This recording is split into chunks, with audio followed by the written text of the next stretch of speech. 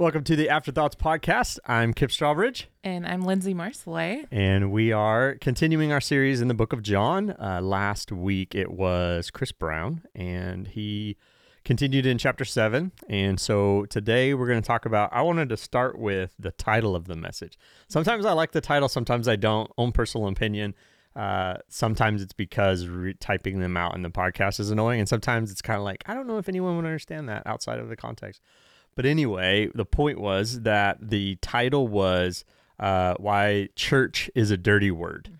And I thought we would start there because it brings up some indictments on the church. And so kind of putting the church in the spotlight this week as opposed to those outside of the church, I thought we'd start with that conversation. What do you think? I feel like this is going to be good. Yeah? I'm excited to see where it goes. Okay. Well, what I thought was we would kind of some territory we try to cover would be getting down to the issue of what is it that I'll put some context to it. Oftentimes we are very comfortable with the phrase as a Christian talking about non-believers, saying like you can, Jesus says you could come as you are, but you can't stay that way, you know, and those kind of things. But I think he says the same thing to the Christian where he's like, you can't stay that way either. And so I thought that concept might shape the framework for where we go today. I love that. It's a little bit of the, I don't know if it's keeping up with the Joneses as much as it is grass is greener on the other side of the fence. Some of that is in there. But I think for context, we had a good conversation yesterday at the coffee shop saying that no matter what station in life or no matter what major identity factor shapes your construct of life, when you apply a Christian worldview to it and try to live according to Scripture, there are things that are easier because of your life situation, and there are things that are harder. Is there anything in that conversation that really jumped out to you that you go, Kip, if we talked about this for 20 minutes, I'd be happy? So much of it did. Yeah. All right. So much of it did. But one of the things that I would love to start with is I think it's like looking at the church, and I think the church does have a reputation as coming off as judgmental, hypocritical. I mean, Because of the hypocrites. Because of the hypocrites. And but the judgmental people. Well, yes, Kev. But like, here's the thing. I think the concept of like, oh, you need to grow, like, you know, come as you are, but don't stay the same way. Right. That concept doesn't all of a sudden disappear when you identify yourself as a Christ follower, right. When you like step over that line and give Jesus your life. Yeah. I would say that concept, that it's a catchy phrase. That catchy phrase applies to your life even more so because there's more at stake. Yeah. You know, when you're a Christian and you challenge people to say, hey, like change, allow conviction to come into your life and do something with it, and we ourselves aren't applying that, it's the most damaging thing that a Christian can do. It's hypocritical. Well, yes, it's hypocritical. Which is the accurate indictment the church often gets. And I think that's maybe where Chris was going with it, was that the message of the gospel isn't just for the non-believer, it's for the believer. And we often forget that, because I hear a phrase like, Jesus says, come as you are, but don't stay that way. And I think that's only a message to non-believers, because it's like, you come to Jesus as you are and then change and be like me. And it's like, no, don't be like me because I'm not the pattern you're supposed to be following. And yet that's where I think the criticism of the church as being hypocritical or judgmental or whatever comes from, is there are some people in process who haven't rightly managed their hypocrisy or their judgmental attitudes or even just their sinful nature, or their sinful habits or their lifestyles that they have chosen, that they haven't come to reconcile what the gospel says about it. And so I think with that, we think that there's this in-out light switch on-off, non-Christian, Christian, because that's how we categorize everyone. And once you're Christian, light switch is on, then there's this certain expectation, this certain standard that you're held to. And the reality is someone who accepts Christ, yesterday they were not a Christian. Yesterday their life didn't align with Christ, no matter what they were doing. But more importantly, there's this distinction between the justification, which is that fancy theological word for just meaning going, if you were to stand before God as a righteous judge, would he see you as justified, as right or wrong? And so that's that light switch on off we get. But then there's this process, big sanctification word, theological term, which is the process of every believer to becoming more like Christ. And we treat them both as if they're one and the same when we use the term like righteous or good even. Good's kind of the dumbed down word that we use to determine whether someone's good or not. We just interchange that with Christian. And not all Christians are good because they're in process to becoming more good. So until then, we can't hold them accountable as if they represent the entire, Christendom, Yeah. and often that's what happens. Yep. And I would say we're bringing this down to a level of okay, how does this actually apply to me? Like, what does it mean for my life? One of the things that you and I spoke about yesterday where I'm like, oh my gosh, this is so good is if I'm in a place where I'm mentoring somebody or if I'm saying, hey, you have to surrender this area of your life because God's word says it's wrong or, which don't probably if you're having that conversation, don't say it that way. Just, social EQ thing. But if I'm having these hard and vulnerable conversations, but there's a huge aspect of my life that I am not continually surrendering and working towards, then I'm a hypocrite. Yes. And somebody who's been in their faith for a while, I can tell you that every single year of my life, I have a new trial. I have a new level of surrender. I have a new area of my life that I have to strive to say, okay, what does it look like to be obedient in this area? What does it look? And I think you hit close to home, not only with me, but probably some people who are listening. What does it look like not to compare my life to others, whether in a good or positive or a negative way, in that, I'm doing so much better than them, or man, if I was this, then life would be so much easier. Yeah. And both of those mindsets are destructive. They put a wedge between you and God. And I think they put a wedge between you and community. Yeah. And I the thing that, and this feel free to tie it in because I love how you tied it in yesterday. So I don't know if I'm going to do it justice. But what we talked about yesterday is that it's so easy to look at somebody's life and say, man, if I were married, my life would be so much easier in this way, this way, and this way. Yeah. And your response is man, if I were single, I could go buy ice cream and not ask my wife about it. Yeah. Whereas I honestly, I don't even want to put my own spin on it yet because can you break that down? What your thought process was in that a little bit? Yeah. I mean, it came up because I think it's so human nature, I guess, is what I'll attribute it to for us. And maybe it's a self-preservation sense. We want to see ourselves better than we know we actually are. And so in that, we compare ourselves to others because if we're at least better than them, then we're not so bad. And right or wrong, neither here nor there, the issue is that it leads us down a path of finding our justification anywhere other than Christ. And so when we do that, in a sense, it crosses over. I don't want to do this casually, but the closest thing that I would say is a biblical term for that, which we didn't actually talk about yesterday as I thought about it more, is it's kind of goes into that word of idolatry but I don't want to go there too fast because then it takes it into an area where people are, it's almost too cliche. But in its essence, it's an idolatry in that it's something that we have put up in front of our eyes that prevents us from seeing God as clear as we should, because this thing is what is in our line of sight or in our focus. And for some people, like you were using that example of saying, there are times in my life as I wrestle with my life of going, I can easily look over the fence, the grass is greener, and say man, this is that thing that I desire and want. And maybe it's not being single.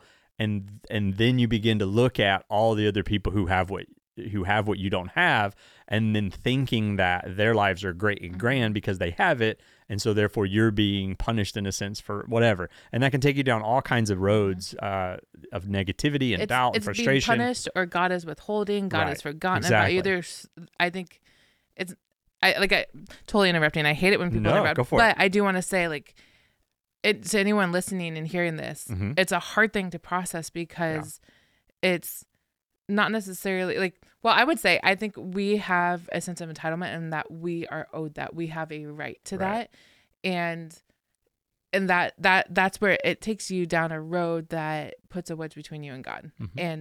But when you really look at it, which I know this is, again, I'm going to let you take over because Go ahead. When you really look at it, something that you mentioned is being in your singleness, there is a level of I don't want to say mourning because it sounds so soft, but It's fine. you know, I shared with you yesterday, like, hey, like one of the things that I am struggling with is having to make really big decisions on my own. Yeah. And I'm going into having to make decisions that I've never made before. And people are looking at me as though I already know what I'm doing in it. Right. And there's nobody for me to bounce this off of or to say, hey, like, what should we do Right. with this as a team?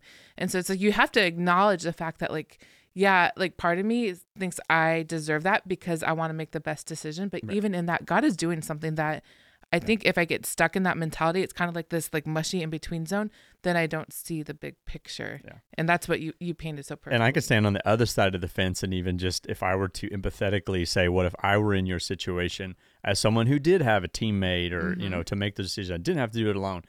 It's just as equally what I have to wrestle with the issues of going, what if my teammate or partner disagrees with me? You know, it's like you have the luxury of no one disagreeing with you. You know, I have the difficulty at times of, or to make them fair, I'll say you have the difficulty of no one there to share the experience with. I have the difficulty of having to share the experience, and each of us can look at what the other person has as is that'd be easier, and you go that'd be easier, and I go maybe it's not, maybe neither's better, and I think that's kind of where we were landing was the reality is where you are is where you are, and looking at someone else's life. You aren't living their life, so you're missing the full picture. So for me to assume that my life will be better in certain ways single, I'm only seeing the good parts of single life. I'm not seeing the difficult parts of the single life. In the same way, someone who looks over the fence at a married person and goes, oh, all of these great things about being married, it's like you're not seeing all the hard things about being married. Because to be honest, like if I think it's like I have a perspective right now in life where it would be easy as a very selfish person to stop and go, I wish I was 20 and not married without kids, because being married and having kids is hard, you know? And so it's a selfish desire for me to say, oh, life would be so much easier. But at the same time, it's growing me as a person if I submit to it. And that's where we kind of got to is this idea of submission. What we found is kind of it's the one thing we grasped at to go, that's a truth in the middle of all of this, is that you in whatever station of life you are have to submit to that God is in control and your life isn't what you look over and see others having. And so you have to surrender it and go, well, this is what I have. So what do I do with that? In the same way, I have to do that and go, I have to surrender, because I use the silly example of like, I can't go buy ice cream without telling my wife. Like that's a silly example, but there's some people who, as a married person, and we've seen it time and time again, they stop and they go, you know what? I can't just have affection toward whoever I want. And so they go, that's not fair. And so then they take back the control of the guidance that God gives and goes, no, this is how that relationship works. And then they go outside of that and they go find someone else who's not their spouse to show affection to. And that leads them down dangerous roads that ruin marriages and families and kids and all kinds of stuff. It's because in our minds, we set that up as an idol. It becomes of important value. And then in that, it begins to erode the values in our mind that we've been holding on to the point that we can then justify it. And that's what we're trying to do. We're trying to make it right for us to do what we're doing. And we see it even in little kids, and it's almost laughable when we see it in a kid, but it's almost, I would say, sad when you see it in an adult. But it's even worse when I see it in myself, because I can do the same thing. Oh, we absolutely do. Yeah. And so I think that's it. I mean, we branched out even beyond these two issues. It was just something that we related on, but it gets into other issues of basically any person in any lifestyle. Yep. But I think the greater message that was there that we hit on was this idea of going back to the come as you are, but don't stay that way, was that we often take that to the next level in an evangelistic sense, sharing the gospel, the good news of Jesus and the life transformation with someone else. We jump the fence too early and we kind of jump the starting line. And it's like, well, you need Jesus, because if you don't, you'll be separated for eternity. You do not have someone who's paying the price for your sins for you, and you're not surrendering your life to him. And so if you're not forgiven of your sins and surrendering your life to Jesus, then you don't have eternity and security and salvation. So when we go, but once you do that, then these are the things in your life that should change. And so we get ahead of the salvation and security and into the lifestyle change. And we go, well, this is what you're going to have to do for that to match.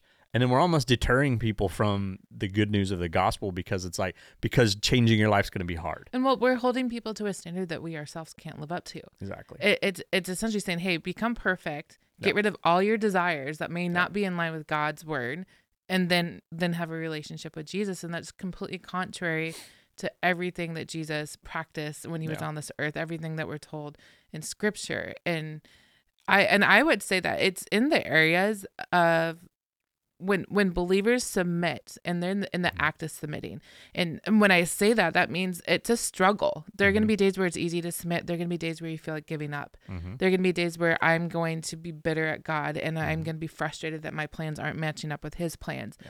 But that's okay. You can feel those things as long as I'm not acting on it. Right. I can feel those things. And in those moments where I can say, hey, I am choosing to trust God. I'm choosing to trust that God's plan that he has for my life is more accurate, more beneficial than the plan I have for my own life. Then I can then go and connect with somebody who's, whether it's a different lifestyle, life station, whatever it may be, I can go then sit down and have a conversation with them and say, I might not get the struggle that you are processing, that I might not understand the road that you're walking down, but I do understand what it means to trust God when what he's calling me to do doesn't match up with my desires. Yeah. And that is, I mean, I feel like if Christians at the church in general had that mentality, the way that the world views the church would be totally different. Yeah. And I think Chris made some bold statements in the sermon this last weekend, and that what do you do if there's a transvestite sitting in front of you at church, if there's a gay couple sitting in front of you at the church? And historically speaking, Christians have shunned those people. And yet there's a couple who's living with each other before they're married, and like, do we treat them the same? Do we treat them different? And and that's where I would say, in that area of submission and humility, approach others and love others as Jesus would approach and love them. And I would say that it's preemptive when we begin to correct people's sin before they've even asked. Because if they haven't even asked, it's kind of insulting to be like, hey, by the way, you don't know me, but I don't know you, but let me tell you the worst thing about you. But it's a process, and the reality is God has to work on people's hearts in that way, and we can't do that. We can't judge their hearts, and everyone is in process. And so it's not if you're not going to meet up to what God calls you to, don't bother. It's like, that sounds really harsh, but in a sense, that kind of is the message at times. And I think that's what's very off-putting to many of those communities, like the LGBTQ community, for example. It's off-putting to them because that is the message they often receive. Is it's like, well, if that's your lifestyle, you're not going to be welcome in God's kingdom. And it's like, whoa, who are you? It's like God has to work on their heart to work in the areas that he is working on their heart for. But the gospel and the salvation that he offers is for everyone. But and that goes back to that justification and sanctification. Now, if it's very likely that when they find out what God might call them to, that they go, hey, not for me. And I think people do that all the time. Sometimes it's drinking. It's like, hey, you mean I can't go get smashed every weekend, and do whatever I want? It's like, no. And they're like, well, then never mind to the church thing, and the Jesus thing. And it's like, what's the difference of any of those situations? And I think too often the church isn't seen as a hospital for hurting people. It's seen as a country club for righteous people. And then we think we're righteous and deserve to have our membership. And that's the worst possible way for us to see the church. And so it's kind of a gut check if you see yourself acting in a way that feels entitled. There's a membership, some are in and some are out kind of mentality. It's like, no, it's like the door is wide open for anyone who comes. But when you're in, God's going to press on your heart and challenge you with the way you live your life, no matter what your situation is. He's going to call you to live your life according to his scripture. And you have to decide in your heart at that point, are you willing to submit that, surrender that to God, no matter what it is? And that's, to me, that's no different than whether it's drinking or a sexual lifestyle of any kind. With our sexuality, with our finances, with everything that we do, God's going to challenge our heart, and we have to respond. Yeah. with submission. If we're not, then that raises a question of what we talked about going back to those soils. It's like, okay, you liked the good news on the sunny day, but when the storm came, you didn't. And that's what God would refer to as that shallow soil. It's like there's just enough soil there for the seed of the gospel to take root, but there's no depth to it because below the surface, you're hardened. Well, below the surface, you're not willing to let go of Yep. the things that truly have a grip on you. Yep. And I think that's what it is. And we do have to ask ourselves and be proactive in checking where our hearts and our motives are. I was reading this morning. I was going through a devotional with a lot of scriptures, and I think it's Isaiah 55 where it talks about our words aren't God's words and our ways aren't God's ways. And that being said, it's like God knows more than we know, and we have to, one, in humility, submit to Him in that, and then two, allow Him the time and space to work in our lives, just as He is working in the lives of those who are new to their faith, or even those who don't even know Him yet. Yeah. And that is the Holy Spirit's job. That it's not our job; it's the Holy Spirit's job to go in and do that. So. Yeah, it's exercising that submission and surrender, which goes with an alignment of, do we truly believe that God is sovereign, meaning He is in control? If we take out our belief in His sovereignty, then we'll take away our surrender and we'll take away that submission, because we can't have the surrender to submission without the sovereignty that we believe He has. Yeah. So those three go hand in hand, and the linchpin is the sovereignty. It comes back to the moment you say God's not right in this area, then He's not sovereign. He's not all knowing. He's not all powerful. He's limited by my understanding of the way the world is. He's limited by my desires and the way I think it should be. And it's like, well, then you think you're God at that point. So you haven't surrendered to God because you're still the one sitting on the throne. Yep. And so that's really the gut check that all of us have to have when we come to any area of, conviction that God calls us to. And the gospel isn't a check your conviction first and then accept the gospel. It's recognize that God is in control. But if the soil is shallow and below the surface you're hardened in an area that God's going to call you to be soft, He's got to either break that ground, you got to let Him break that ground, or that ground has to already be broken by the gospel. Hopefully when the gospel hits you, it's deep enough that it breaks all the rock below the surface. Yeah. So, okay. That was good. Believe it or not, we're out of time. Surprise, surprise. So, as always, time flies by when we get into these conversations. Still tons of conversation in the area of sovereignty, submission. Where's God's, what do we do with that surrender? So many areas where we would have to trust God that are very, very difficult. And we can maybe get into some of those in the future episodes. But for now, time's up. We're going to be wrapping it up right here. Thanks for joining us as we continue our series in John, Life and Death. Go check out the sermon if you didn't see it on northcoastchurch.com.